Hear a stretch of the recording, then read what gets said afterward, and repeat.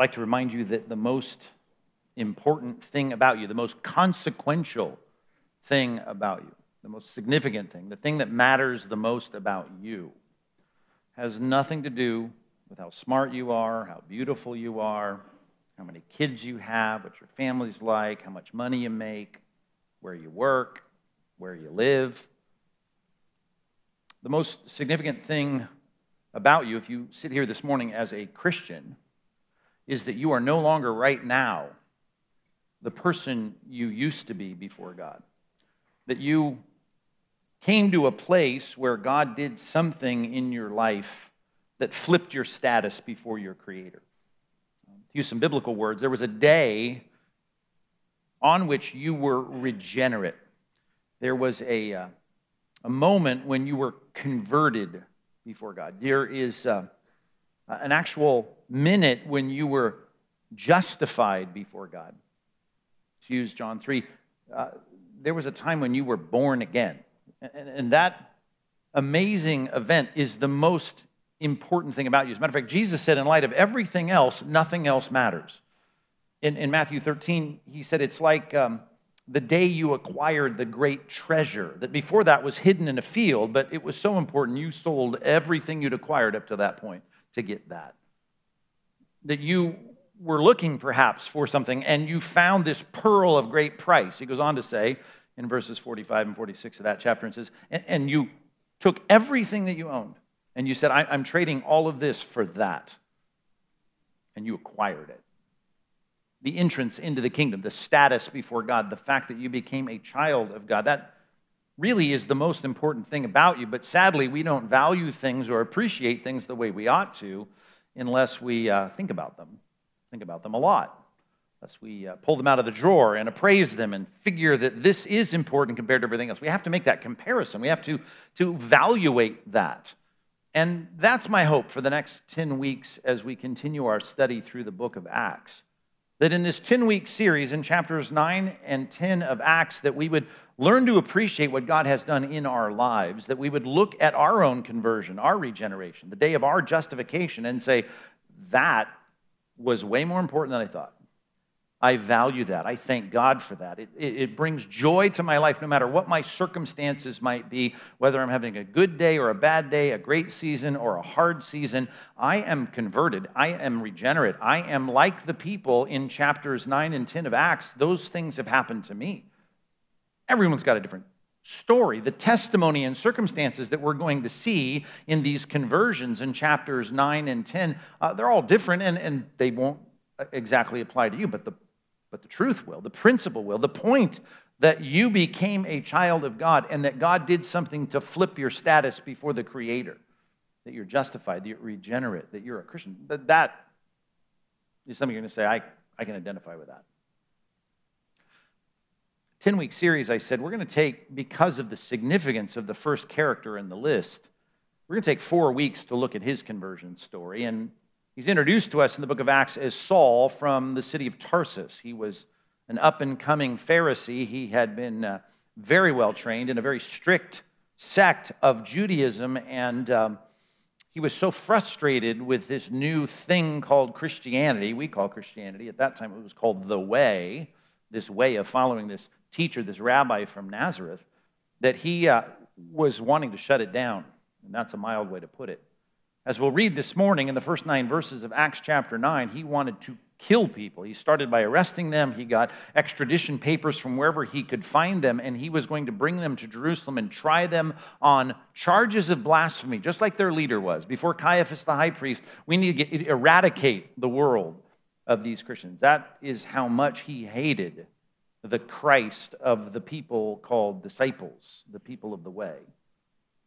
And yet God gets a hold of him. So we're going to take 4 weeks to look at the conversion story. This week, only the first 9 verses in dealing with who he was and how God says, we're done with that. He puts a big halt to his life and says, time for you to sit down and think about what you're doing.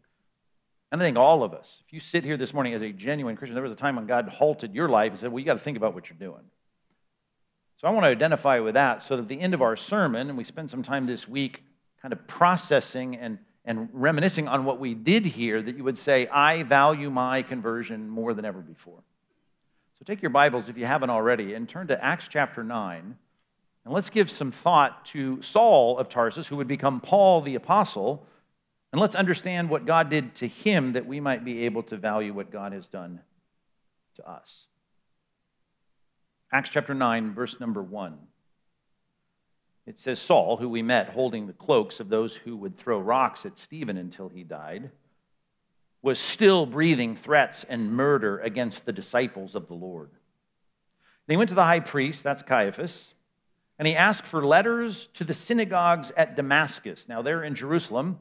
That's where the high priest is. And he's going to go to Damascus in Syria. That's in the old roads, which really pattern themselves after the new roads that are paved in the Middle East. It's about a 150-mile trek. And you're on horseback. You've got an entourage with you. So that's a journey for the week. That's like us walking from here to Santa Barbara. It's going to take some time. So that's how, even in that sense of what's happening there, is a commitment of the Apostle Paul to stamping this out. And because there was a lot of Jewish people living in the first century in Damascus of Syria, as Josephus tells us, the Roman historian, a Jewish historian, conscripted by the Romans to write a history, he says lots and lots of Jews in the first century living in Damascus. And so he knows that this sect that's following Jesus of Nazareth had already gotten there because of Acts chapter 2. The day of Pentecost, they'd all come in this pilgrimage feast in Judaism in the calendar to celebrate there. Peter had preached, thousands were converted, and then they went back to their homes. So there was certainly an enclave that was starting to grow in Damascus, and Saul of Tarsus said, well, then we're not going to have that. And the whole point was, here's the purpose clause, middle of verse 2, so that if he found any belonging to the way, which is great, it's a great name for what Christianity is. Remember, Christianity is not going to be adopted as the label for who we are until later in the book of Acts. It was a term of derision, little Christ, Christian, a little Christ. And that was, not a compliment. They hated Christ. And they were going to hate you because you're a Christian, a little Christ. It became a term of endearment that we say we are Christians. We love to be associated with Christ. But at this point, they were called people of the way, used repeatedly throughout the book of Acts. It was the way that they identified with Christ, because Christ said, you might remember in the Gospel of John, I am the way, the truth, and the life. And they said, we're going to get on your road, your path. He talked a lot about paths. The Gospel is recorded in a couple of situations where he says there's a broad road and it leads to destruction. And then there's a narrow road, there's a way, there's a small way, and it's got a small gate. And that's the one, while everyone else may reject it, you need to get on the way. You need to be following me. I'm the shepherd, you're part of my flock. We're going to go down this pathway here, as hard as it might be, as narrow as it might be. Everybody belonging to the way. It didn't matter. He wasn't going to sit there and go to war against just the men of the culture. It didn't matter. Men and women. Anyone who is affirming that they're a part of the way, I'm going to have them bound as prisoners. He might bind them, bring them bound to Jerusalem. Now, when he went on his way, as he approached Damascus, so he's almost at the end of his journey, probably 4 or 5, maybe even 6 days into this. Suddenly, a light from heaven shone around him. Now, he goes on to describe this, by the way, and I don't want to go too much into any of that, but he describes this and gives us more detail as he tells this before the Roman officials, because he's arrested and having to answer why he's preaching all of this stuff about Christ. And he talks about this more. We'll get to that, Lord willing, later in the book of Acts. But this was noon, we find out from his later description of this. So this is something super bright because it's already the middle of the day and the sun's right overhead, and whatever it was, it knocked him to the ground. Apparently a vision of some kind of appearance of the glory of God, much like on the Mount of Transfiguration, perhaps. We don't have the detail on that, but it knocks him off of his horse. And he heard a voice saying to him, Saul, Saul, remember this becomes the Apostle Paul, why are you persecuting me? Well, he's not here. He left in Acts chapter 1. He's seated at the right hand of the Father. And yet Jesus is saying now, as he breaks into time and space here, at least vocally, and says, you're persecuting me. You can see the identity and the affinity that Jesus has to his people. Why are you persecuting me? And he said, who are you, Lord? Weird response, especially if you take the word Lord and narrowly define it the way we're used to defining it, like we do in verse number 1, disciples of the Lord, right? We think, okay, well, that can be an appellation for Christ. That can be an appellation for God the Father, the Lord. Well, what does he mean by this? If you know who it is, right? Are you not sure who it is coming out of the sky? You're seeing some kind of bright light. I think it's important for us to realize the word Kyrios in Greek that translates Lord is also translated elsewhere and rightly understood, much like we might go to England in the right context and talk about lords and ladies. We know that it applies to people in positions of authority. Certainly, if there's a voice coming out of the sky at midday with a big bright light, you're going to speak respectfully, thinking there's some kind of divine messenger. You could call an angel, for instance, Lord, and it would make sense in context to say and use the Greek word Kyrios. That's why some translations even translates this, "Who are you, sir?" I think it's more than just you're an important guy that popped out from behind a tree. This is like, wow, some messenger from heaven is speaking, and who are you, person of authority? You might want to say that way. And Christ answers. He said, "I am Jesus. I'm Jesus, whom you are persecuting." That's an interesting way to even identify himself, right? Not the Lord Christ, but I'm Jesus, Jesus of Nazareth, right? The one that you keep deriding. You don't like his titles.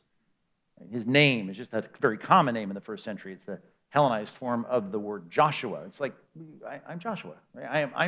I'm the one that you think is nothing more than just a guy, a carpenter from the northern part of Israel.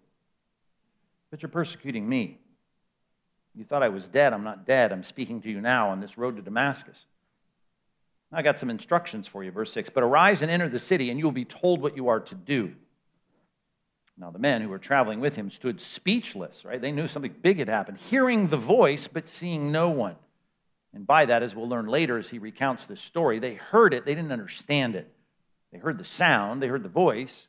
Like sometimes we talk about they heard it, but they didn't hear it, right? Your kids hear you talk a lot of times, but they don't hear you, right? They didn't hear him, but they did hear him. That's what was going on here, as Paul will later explain as he gives his testimony in a couple situations in the book of Acts. They didn't see anyone.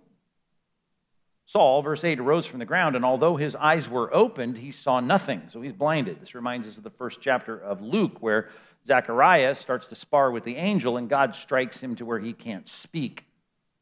And so there's a physical malady. There's a physical handicap here given to him. So the big hotshot who's leading this posse, riding on his high horse, literally, they had to take him off of his horse, right? I mean, he's on the ground at this point. They have to pick him up and lead him by the hand, right? Like he's a helpless child. And they brought him into the city, into Damascus. And for 3 days, now he's in Damascus, he was without sight and he neither ate nor drank. Now in verse 10 and following, we're going to look at, Lord willing, next week how Ananias is appointed by God to connect with him, be the agent of the clarity of the gospel, and we get more information. But right now, he's knocked off his horse. He gets the fact that the Jesus that he's thinking should be tried as a blasphemer is actually alive from the dead. And we're set up now for a conversion of the Apostle Paul. He halts Saul in his tracks and says, you got to think about what you're doing. And to do that, you're going to do it in darkness, and you're going to do it in such a profound way, you're not even going to want to eat. I think all of us can appreciate the greatness of our salvation when we start to appreciate the greatness of the problem. And that's what happens. We often call it conviction. When we are just prior to our conversion, we have a sense of how grave the situation is. And again, I'm a preacher on a Sunday morning in a Bible church. I'm assuming most of you have this recollection. If you don't, I mean, you can pick up what we're talking about just by hearing me. Or maybe you've been convicted in the past that you don't have a conviction about sin. But this is something that Paul is getting hit with. And I want us all, I'm going to preach particularly to those of you that have this testimony. And I just want you to start to dust off that reality of I came to a place of really getting halted in my life. And God had to say, stop. You're going the wrong way. Here's the way. Okay, that's important for us to catch. And you need to realize this, as subtle as you may think it is, in terms of a moral grievance or crime for you to just do your own thing in life. The Bible's very clear. If you're not on the way, if you're not part of the way, if Christ is not your shepherd in life, then you are in open rebellion to God. And that's a hard way to put it, but that's an important thing for us to catch. Some of us think the word rebellion against God should only be reserved to those that make our news feeds and do horrible crimes. But in reality, the Bible says if you are not on the way, if you're not following Christ, if you don't hear the shepherd's voice and follow him, if that's not your submission to the King of Kings and Lord of Lords, well, then really you've chosen to go your own way. And while that sounds very cute, even in Isaiah 53, to talk about the sheep, each of us has turned to our own way like sheep, right? We haven't followed God. We think, well, that doesn't sound too bad. That, the Bible says, is bad. It's horrifically bad. It's rebellion against God. And whatever form that might take. And for the Apostle Paul, you think, well, he's a terrible person. He's arresting people and having them killed. Well, he's doing it all with a very sincere, zealous motive. And you know that, right? So you cannot say he's sitting there, rubbing his hands together saying, how can I do more evil in the world? He's trying to do the right thing. He's trying to be Phinehas in the Old Testament, who takes a spear and goes after the sinning Israelites who are engaging in immorality with the Moabites and say, I'm going to end this plague. I mean, Phinehas killed someone, and God said, finally, someone who has enough zeal to stand up for me, has the same zeal for my name that I have. Phinehas is a hero. Saul thinks he's a hero. Guess what? Every non-Christian they ever meet thinks they are a hero. I may ask them, are you a good person? The answer is yes. Think you're going to heaven when you die? The answer is yes. I mean, that's what I get time after time after time after time. And we got 93, 94% of the people in our country that are still theists. They believe there's a God. Most of them believe in the afterlife and there's some kind of good place and bad place. Most of them still do. And if you ask them which one you going to, I'm going to the good place. Why? Because I'm a good person. The reality of it is, the Bible says, is that sin is simply us being on the wrong path. It can express itself as some horrific pimp or drug dealer in some creepy part of town, or it can manifest itself as a religious zealot who's trying to do what he thinks is right, but he's missing the point. Either way, you are a sheep that is going his own way. And that's rebellion against God. Number one, if you're taking notes, we need to see the rebellion in the pre-Christian life. You need to see the rebellion in every pre-Christian life. You need to see the rebellion in your pre-Christian life. Before you became a Christian, you had to get to the place where God had said, wait a minute, what you're doing is not right. No matter how socially acceptable it might be, it is not right. Because it is not in association and submission to the Son of Man who has all authorities to submit all people to himself. Even that.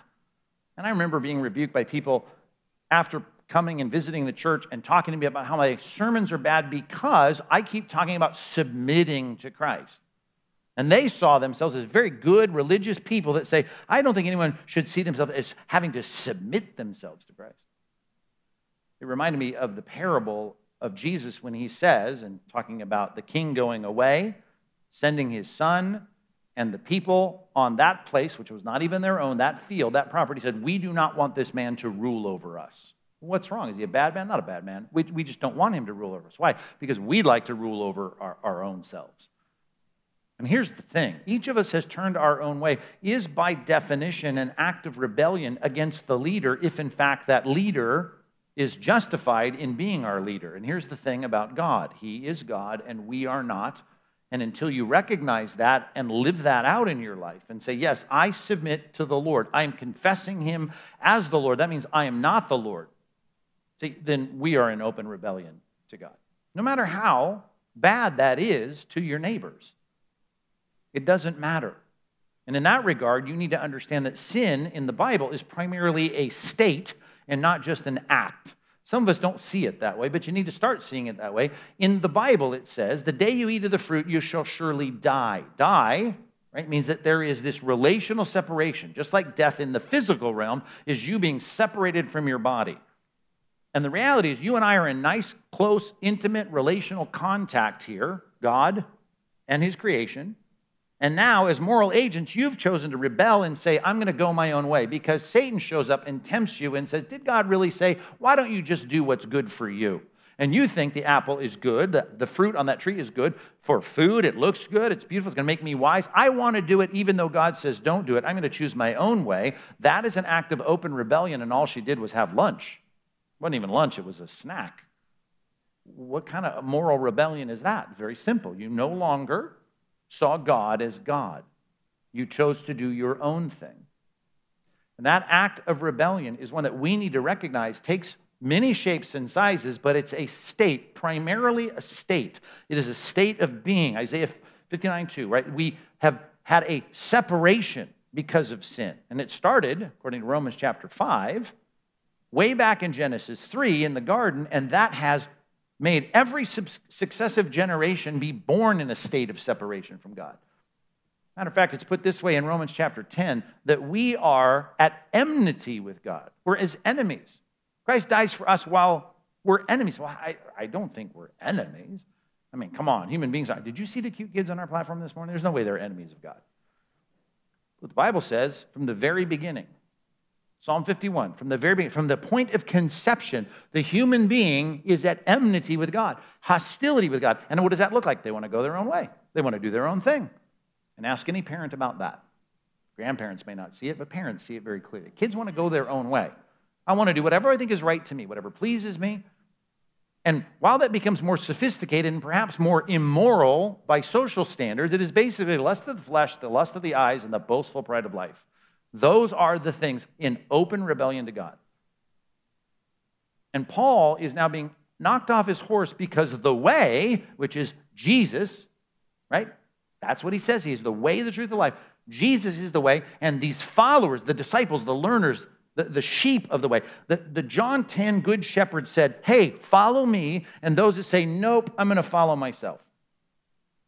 That's very important for us to recognize that that is a decision of rebellion against God. Now, jot this down. We won't take time to turn there, but Psalm 2 says that everyone is in that state, that they are in a place of living with an underlying impulse to no longer be shackled by the king. I don't want the king to bind me with his moral strictures. I don't want the Lord and his anointed to shackle me with anything that I don't want. And that's helpful for us to see because in that passage it says the Lord sits there and holds them in derision. Why? Because they choose to go their own way. Can you be like the president of the Rotary Club? Can you be a person who donates to Salvation Army and be at enmity with that? Of course. Can you help old ladies cross the street? Change somebody's flat tire on the freeway. Get your hands dirty and be late for an appointment and still be at enmity with God? Of course you can. Of course we can. Until we submit our lives to the King. It's called reconciliation. There's another biblical word for it. That I finally get right back in relationship with God. When he says, don't eat of the fruit, then I say, okay, I get it. You're in charge. You make the rules. I do what you say. And you know what the average person grates against? That truth right there. We don't want this man to rule over us. I can pick and choose whenever his will seems to kind of line up with my will, then I'm in. I'm cool with that. But as soon as you start telling me stuff that I don't like, well, then I'm not cool with that. There's a lot of things the disciples of the way were saying that Paul would agree with. But Paul did not agree with their understanding of Daniel 7. Paul did not agree with their understanding of Isaiah 53, which we already saw Stephen explaining to this Ethiopian in the previous chapter. Paul didn't agree with all that. He should have agreed with that because Jesus comes on the scene and proves that. But he says, I don't want to believe that. I'll believe this part, I'll believe that part, but I don't believe that part. And if you've never watched that, in an accelerated fashion, just watch the headlines about religion in America today. It's exactly where we're at. It's all really cool. I was in for about 90% of that, but everything in culture has shifted. Now I'm into about 70% of that, and next week I'll be into 60% of that, and eventually I'll basically say, I don't like but just 10% of that. We've seen that going on for all of human history. Did God really say, I don't like what he said there because it impinges on something that I want and something that I like and something that I think is reasonable? So that we get to the Isaiah 50 place of saying, God, I think if he were who I think he should be, he would be just like me. I mean, that's the paraphrase of Psalm 50. We thought God was altogether like us. That's how it's put. Why? Because he didn't judge us immediately. I ate the fruit and nothing happened. I might have felt guilty for a minute, but I'm okay. I wasn't zapped dead. So I'm going to keep going my own way, and I'll have that fruit again tomorrow. We are in a position as regenerate people to look back and say, yes, God at one point halted my life and said, you're in rebellion against the good shepherd. You do not follow in this flock. You don't hear his voice and you have not been following him. You've just been following your own dictates. You've been the master of your own soul, the captain of your own fate. You have been in charge. And you can see why this is a fundamental tenet of Christianity, that we have to, as Jesus said in Matthew 13, 44 through 47, we have to say, here's a treasure, it's worth having, and it requires that I give up everything that I've accumulated to that point. Rich young ruler, Matthew 19. Hey, give up everything and follow me. Luke 14, verse 33. No one can be my disciple unless they give up everything. What does that mean? Where do I cash it in? I don't get it. Is there a deposit slip, in the back of the tract that I read? No. This isn't a literal turning in my money, right? It was for the rich young ruler, Matthew 19, because Jesus was there saying it. And if he shows up and says it to you, then it's a literal thing for you. But it's got to happen in your heart, according to Luke 14:33. And here's the thing. I want to be in charge of my money. I'll even maybe agree, at least they used to. Maybe if 10% is his, I'll give him that 10%.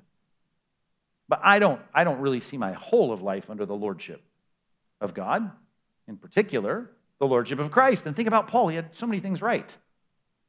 I see myself as under the lordship of Yahweh, the God of the Old Testament, but I don't see myself under his Messiah. I just don't want to buy Daniel 7, Isaiah 53, Isaiah 40. The prophets, I don't want to buy that. Question, was Saul very sincere in his rejection of the way? Absolutely. Matter of fact, he's the only kind of rebel I can respect because you're all into that rebellion. You think you're doing right and you're all in. You don't live with this dichotomized hypocrisy. You think it's wrong, and if it's wrong, it needs to stop. And he is a sincere zealot. But here's how he puts it later after his conversion as he writes to the Romans about the lost people that he grew up with. He says in Romans 10, 9 and 10, both these chapters, he starts with the idea of his concern for the lost. He says in one case, I have an unceasing anguish in my heart for these people. And he said, here's why, because they have a zeal, like I had, but it's without knowledge. Paul had a lot of knowledge as he grew up sitting at the seat of Gamaliel, the great teacher and mentor of rabbis. But he wasn't willing to submit his whole life to the scriptures that Gamaliel taught. He wasn't willing to really buy everything. When it got hard, I believe 80% of it. I don't believe all of it. You just got to see that for what it is. It certainly is an act of rebellion and a position of us being separated from what is right. Psalm 2, Ephesians chapter 4, starting in verse 17, there are so many passages for us to digest in this regard to make the simple truth that I don't think I have to spend much breath convincing you of if you sit here as a regenerate person this morning, and that is, you're right, I was, no matter how socially acceptable I might have been, even ecclesiastically acceptable. The church accepted me, but my heart was in open rebellion to God because I only went so far. I wanted him to fill in the check before I signed it. I wasn't willing to sign the check before he filled it in. And that is the problem of wayward sheep that aren't willing to submit to the shepherd. Well, he gets knocked off his horse. I even like the way in English it's put here between verse 2 and 3. He's going to find people belonging to the way, quote unquote. Now, he went on his way. I won't find that as clear as a play on words in Greek as it is in English, but he can go on his own. He can do his own thing. Well, when you do your own thing, you're chafing and grating against me. What you're doing is actually damaging my people. So he gets thrown to the ground in verse 4. He asks the question in verse 5, who are you, sir? Who are you, heavenly one? He says, I'm Jesus whom you're persecuting. Now look at verses 6 and 7. I got some things for you to do. Arise and enter the city, and you will be told what you are to do.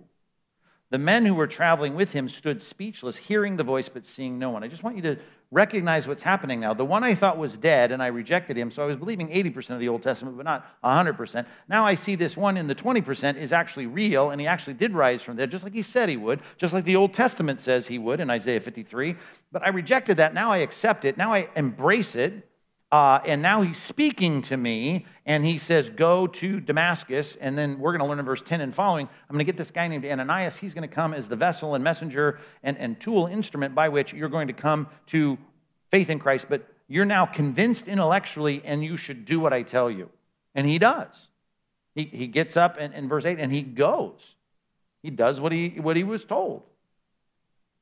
And I would argue that later, not only in his recollection of how his testimony plays out, but even as we'll see in the rest of chapter 9, here is Ananias bringing him a message, which we don't have a record of what all he said, but it leads him to do what Ananias says, and that is to call on the name of the Lord, to have his sins washed away, and to be baptized, the first statement of identification, the living out of my identification with Christ. I mean, think about this. The one who was wanting to kill people who had been baptized is now going to say, I stand with Christ, I'll be baptized. But between here and there, what's happening? He's doing what Christ said. Follow me now on this. He's doing what Christ said.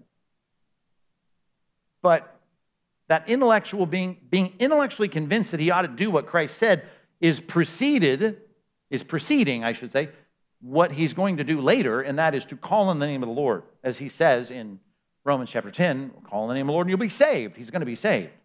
But right now, he's intellectually convinced enough to say, I'm going to do what he says. Not only that, God put an exclamation point on it by blinding him. That kind of helps you do what he says. And so he is obeying Christ, and I would argue, but not yet saved. And I just want you to understand that, because that will help you figure out a lot about your testimony. Number two, let's understand pre-Christian obedience. I want you to think about that. And even if you want to argue with me, well, I think he was saved right here, because he said the word Lord. Well, I would argue with that. I don't think that's what's taking place here. But even if I want to grant you that in this debate, great, fine. Let me ask you this. Did Judas ever obey Christ? Answer, yes, of course he did. It wasn't a trick question. I know you're the 9 o'clock crowd. I get it. Not very interactive, but my favorite crowd. See, 11 o'clock, if I ever said that to 11, which I never would, they would have audibly moaned, oh. But I say that to you guys, you're thinkers, right? You're like, I'm not gonna show my soft side on a Sunday morning. But I don't take it back. All right. What in the world was I talking about? Judas, thank you. Did Judas, that's what got me off, right? Judas. Was Judas ever obedient to Christ? Now, you can start to get esoteric and think you're super spiritual. Well, yeah, but not really. But really, when Jesus says to Judas, pair up with this guy and go into that village, did he pair up with that guy and go into the village? I'd say that's obedience. That's obedience. And you can say, well, let's parse that out. He might have been, as my old illustration says, he might have been sitting on the outside, but he was standing on the inside. Okay.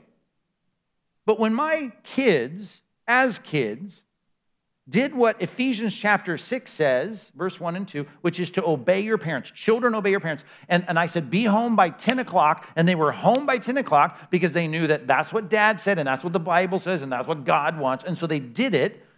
They may have not done it as happily as you might want someone to do it, but they obeyed Christ.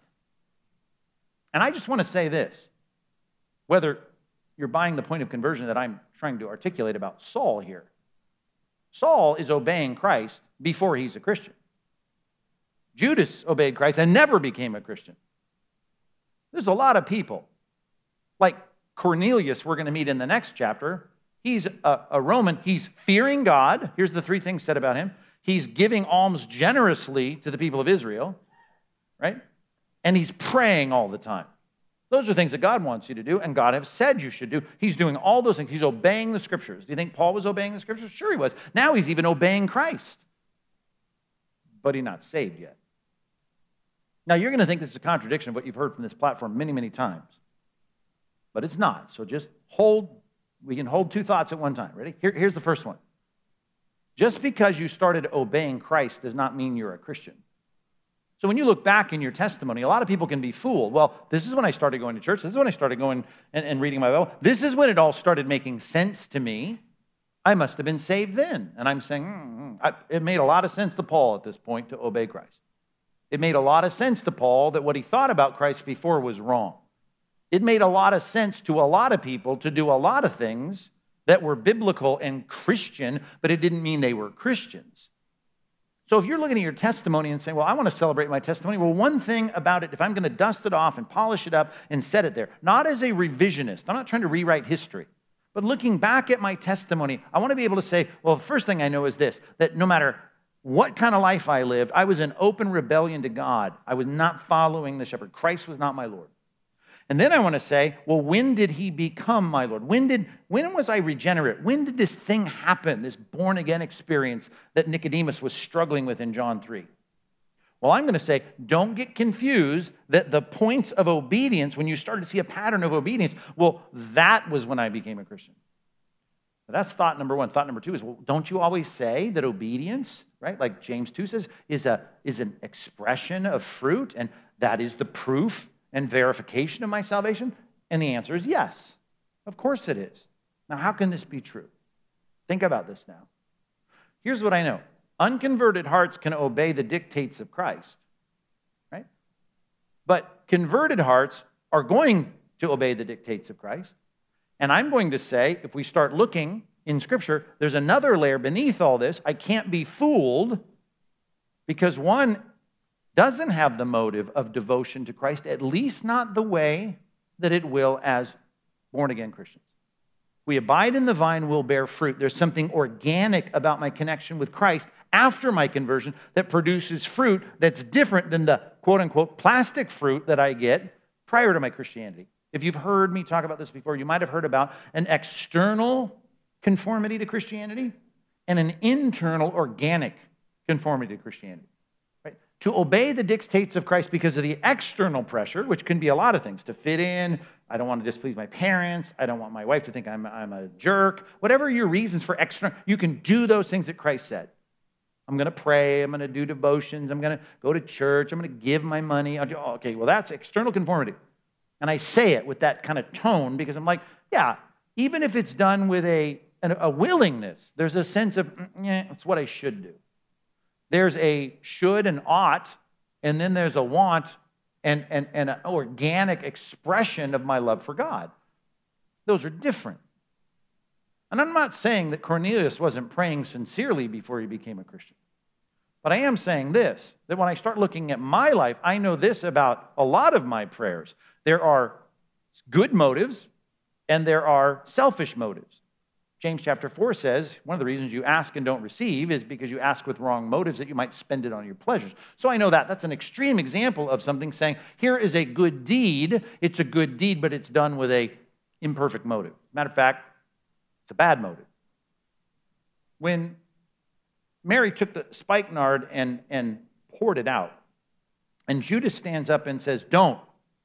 Could have been sold for a lot of money, and we can give it to the poor. Everyone believed what he said at the time. So much so did they trust him that no one suspected him at the Last Supper when Jesus said, one of you is going to betray me. And everyone trusted enough for him to be the treasurer of the disciples. But John looks back in retrospect and says, I realize now he used to help himself to the till. No wonder our budget's never balanced. Because he didn't really care about the poor, because I see later in his apostasy, I get what's going on in his heart now. So he puts the pieces together and says, the motive of caring for the poor, not really for God. It's not for God completely. And even him pairing up and going into villages and sharing the message of the kingdom because Christ was coming, all his obedience and missionary efforts, not really from a converted heart. I could go all morning long with characters from church history that you know. Spurgeon, Augustine, I can go down the list. Augustine might be an example of a contrast that I even put his Confessions on there as a reading book this week. But the idea of people like the Wesley brothers who were engaging in the work of ministry prior to their conversion. So if you say, well, I've always been a Christian because I've always gone to church and I've always sang the songs, and I had a few goosebumps when I sang the songs, and I learned the verses, and I never had sex before I got married, I never took drugs, I came home on time, I was a Christian. I've always been a Christian. You're equating obedience to Christ as like no other things in the equation, just obedience to Christ. I'm obeying Christ, I must have been a Christian. That's why it's harder for church kids that are listening to me right now who grew up in the church. They go and they hear the testimonies that I heard growing up, because they only picked those guys to give their testimonies who stood on the stage. Well, I was the worst person ever. I killed 18 people, and I hooked everybody in Santa Ana on drugs, and I was a pimp. And, they went on and on. But now I'm teaching Sunday school. I'm like, whoa, you have a testimony. I don't have a testimony. Never been a pimp. I mean, I never sold drugs. I came home on time. So you've always been a Christian? No, that would be the fallacy of saying conformity to the commands of Christ. That means you're a Christian. Are you tracking with me on this? Because last night I preached it so poorly, a lot of people asked me a ton of questions afterwards. Like, I didn't get that second point. Do you get the second point? You're the 9 o'clock crowd. You get the second point, right? You understand it? Right? You need to understand that because you're going to have so many people that are going to have such confusion about when was I? You talked about, I mean, even the way you put it in the intro, I didn't like it. There was a day that you were converted. There was a moment you were justified. There was a time when you were born again, regenerate. Yeah, all that's true. Even if you leave here going, well, I know I'm a Christian today. I can admit that sometime early in my life, I can see there was rebellion against following God. I get that. My heart was not there. But I still don't know. I don't know exactly when it was. If you're going to tell me that, I'm just going to say this. Does God know that there was a time? Because the Bible's very clear about conversion, regeneration, justification. It happens as a point in time. There's a time in which you wholeheartedly, as Paul puts it to the Romans, you commit yourself to the teaching delivered to us. And it's more than just, I'm going to do it today. It's a whole heart change. Your heart of stone becomes a heart of flesh. That happens in a moment of time. Okay? It may have been ordained from eternity past, but it happens at a moment. So if you say, well, I'm not sure when I was 22 sometime in 22. Great. Do you think God knows the minute that you weren't saved and then you were? Okay, so let's just all agree. You may be fuzzy about it. Maybe because you're so old you can't think back to it. I don't know. Maybe because you were a church kid like me, and I don't know, it was hard to see what the change of the motives were because it wasn't like I stopped with my drug route. Well, what are you saying? There is no, it was a process for me. Don't tell me that. Because if it's a process for you, it sounds like you are on your own path because Jesus' path is a point in time. So there's got to be a point in time here. Well, I'm not sure about it. Okay, great. I'm not kicking you out of the church because you don't know the point in time. Been accused of that recently. That's not what I'm saying. But I am saying there is a point in time. We are evangelicals. We believe in a born again, that's Christ's words, experience, that you have a point of conversion. That's what we're here to celebrate in the next 10 weeks is that, and we learn to value that. So I hope this series helps you kind of figure that out, and I don't want pre-Christian obedience to confuse the matter. And some of us understand what it is to have the change. I was reading the Bible every day before I became a Christian, but then there was the day I became a Christian. I didn't even know what I was doing. I had bad theology all around me, and I thought I was rededicating my life or turning in from my junior varsity to get my varsity jacket. I thought, I didn't know what it was, so I didn't memorialize it. I didn't put it down in a book. But guess what? I read the Bible the next day from a completely different, at a profound level, completely different reason, completely different motive, completely different experience, because my heart of stone had turned into a heart of flesh. Those were Ezekiel's analogies, God's analogies through Ezekiel. I was going to say, does that help? But I don't want to say that because I don't want some of you to say no.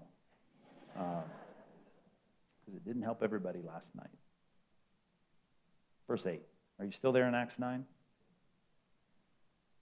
Saul rose from the ground. Although his eyes were open, he saw nothing. So they led him by the hand and brought him to Damascus. And for 3 days he was without sight and neither ate nor drank. To get to the place of seeing Christ as our hope, we have to get to the place of seeing our own hopelessness, right? See the worth of our salvation, we need to see the worthlessness of everything else. Whether it's going to church with an unregenerate heart, or whether it's living a flagrantly, socially rejectable, illicit life, you got to say, what I'm doing is not right. It's not going to end well. It is not what other people have who are saved. I need God's grace to hear his voice and follow him.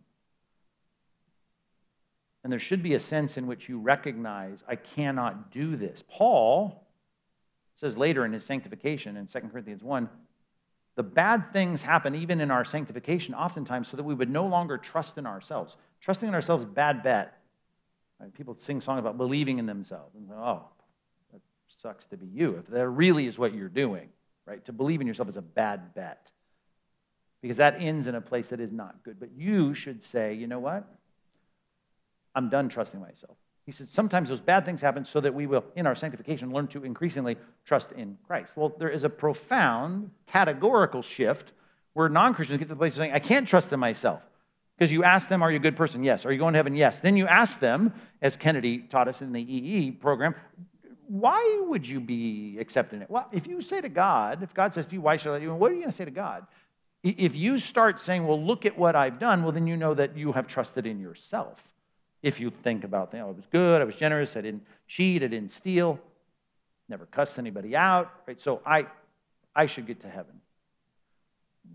The whole point of Paul's testimony to the Philippians is that I was trusting in myself and my own righteousness, and now I'm going to trust in Christ completely. One thing that helps is having to be led into town as a blind man. You can't even trust in yourself to get into town. You're never going to trust yourself to get into heaven. You got to stop at it. So God puts this exclamation point on his hopelessness and his helplessness and gets him to the place of real conversion. 3 days, he feels such despondency and self-reflection. We can only imagine. If you want to psychoanalyze Paul at this point, I'm not sure what all for those 3 days, but he didn't even eat. I mean, we don't have the command from God, don't eat. Don't see and don't eat. No, it's like reflexive. I just can't. I'm realizing my life has been all wrong. I've been saying Christ is dead, he's alive. I've been saying these people are wrong. I think they're right. And he went from the intellectual convincing, which took place on the road to Damascus, to being in Damascus at Ananias' house on Straight Street, saying, you know what? I now need to call on the name of the Lord. And for some of you, you can't clarify your testimony because you think that when you were intellectually convinced and things made sense, well, that must have been why you were a Christian. But you need to know it's more than understanding with the mental assent, because as James says, even the demons have their theology right. It's about you knowing what it is to put your faith in Christ.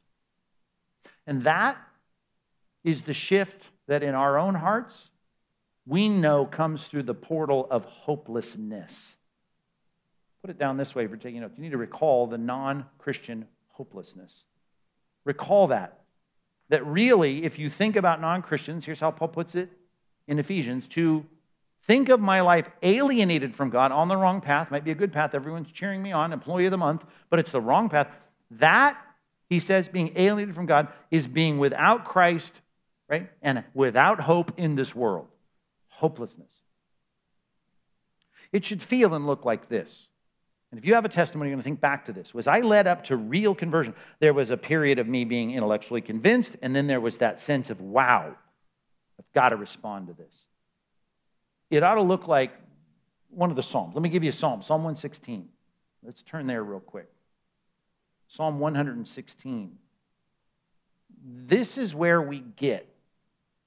And while God didn't use blindness in your life, perhaps he did, I don't know, someone that I'm speaking to, but maybe he did use some physical ailment.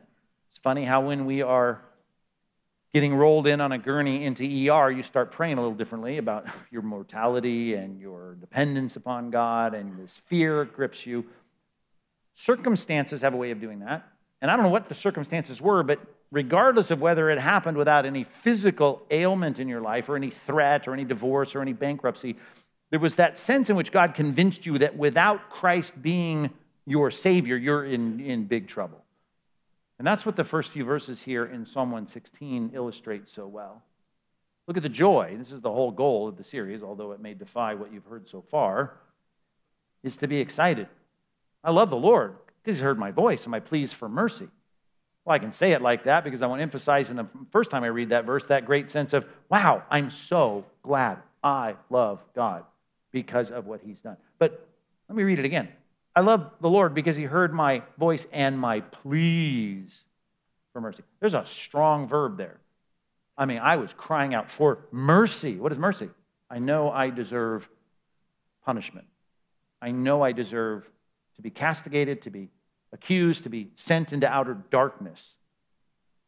Speaking of blindness, right? Great symbol of that. But I love the Lord. Why? Because he inclined his ear to me. Therefore, I'm going to call him as long as I live. I'm so excited about my Christian life to view it from a New Testament perspective because of my salvation. That's a great thing. But here's what I felt. The snares of death, they encompassed me. Man, I had the weight of that. I felt that. The pangs of Sheol, right? The grave. They laid hold on me. I suffered distress and anguish. And then I called on the name of the Lord. Oh, Lord, I pray, deliver my soul. I pray, that's a strong word too. I plead, I want, I beseech you.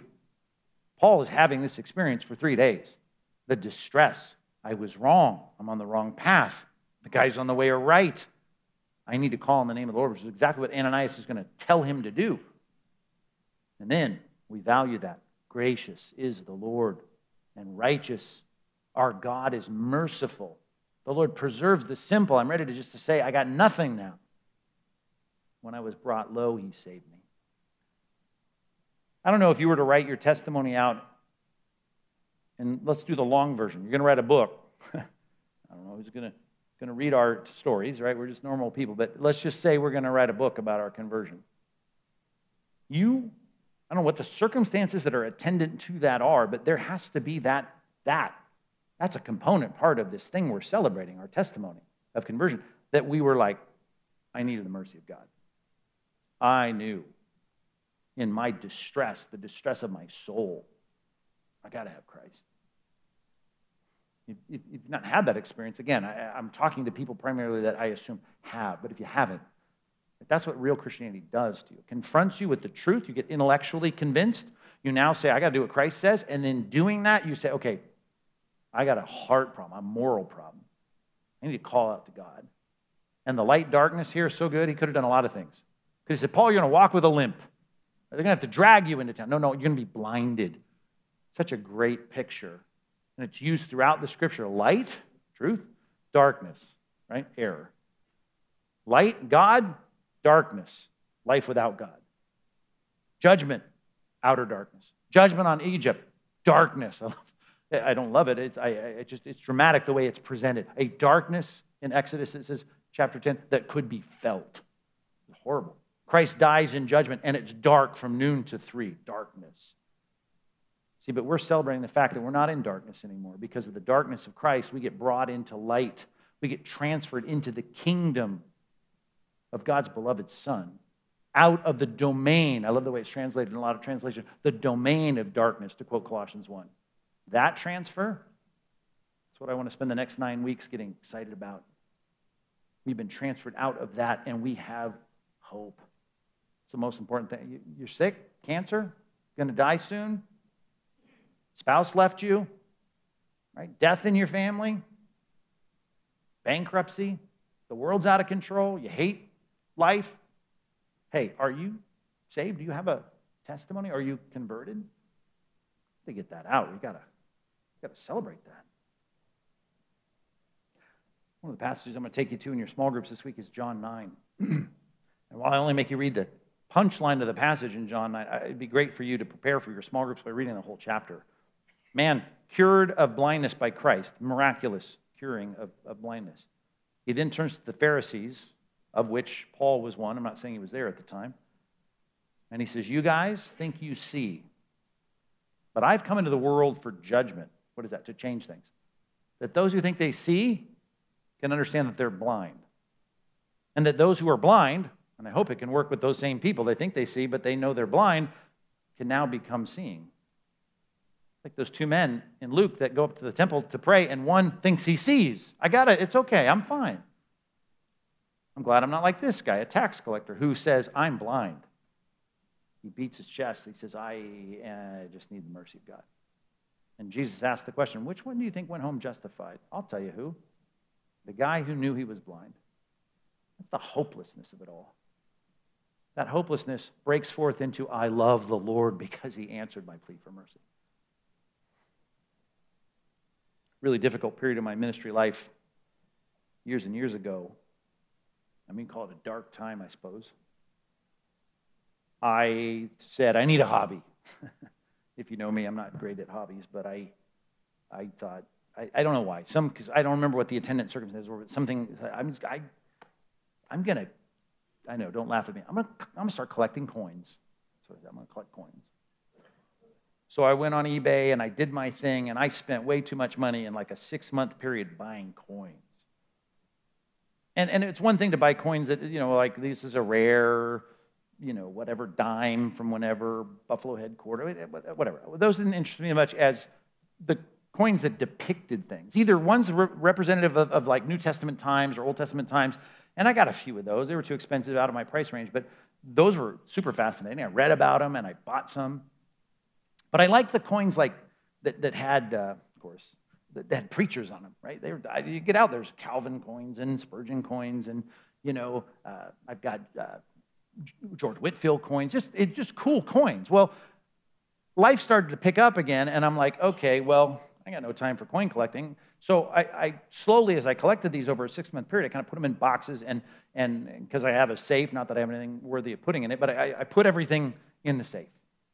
I mean, that was a long time ago, over a decade ago. And I started thinking, I came across something, and I was trying to buy something. When I saw a coin, it was a coin that made me think of the coin that I bought that was like it. And I thought, I bought a bunch of coins back in the day. Well, I've had no time to think about the coin collection I have, but I thought, I'm going to go through those coins.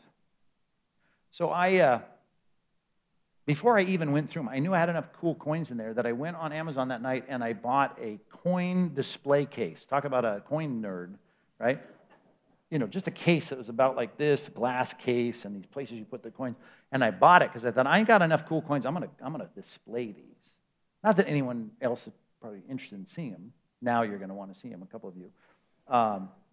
And I went through my coins a little at a time, and I put those in this display case, and I put them on my shelf. I'd forgotten how many cool coins I had. And I don't even have, I don't want to buy 2 cases and be a super nerd. So I have one. I'll have to switch them out as time goes. I thought, how cool that these coins that have not seen the light of day for years and years, I now, literally, I put them by where I study. I get to see them and enjoy them every day. And until someone comes to my office and steals them, I get to have the experience of something that, for me at least, semi-valuable, that are super cool. The whole point of this series is for you to see what a cool thing it is. That's an understatement. That you have been redeemed by something more precious than silver and gold, by the blood of Christ, and that on a day He washed you clean. Your testimony is to be put on display. I want it out of the drawer, out of the safe. I want it in your mind. I want it in your mouth. I want you to tell your story. I want you to get excited about it. I want you to rewrite history, but I want you to talk as you identify the waywardness of the rebellion of your pre-Christian life, that you understand that there was this process perhaps of coming to understand what Christ is and how you ought to respond to Him, but then there was that change that came on the heels of the hopelessness of knowing without Christ, alienated from Him in this world, you had no hope. And that's just the foundation. Part 1 of 4 within our 10-part series of God's work with Saul of Tarsus. But as we continue in our series learning about the great conversion of Paul, I hope that you pull out, put on a shelf somewhere where you see it every day, the amazing, valuable, most important, significant, consequential thing about you. You got pictures of your family up? Great. This is even more important. You got a business card holder in your desk? This is even more important. Your salvation in Christ. Let's pray. God, please give us more cherished, praise-filled thanksgiving for the fact that there was a day when we were lost and hopeless, and because of your work and mercy and grace in our lives, we became your children. And I can't help but think about some who hear me say that and might even be chafing against even the idea of having to have a testimony. But I pray they would become like us and be able to say, I love the Lord because I cried out to Him. I made my pleas for mercy, and He responded. God, help us to celebrate that afresh in a new way in our lives. In Jesus' name.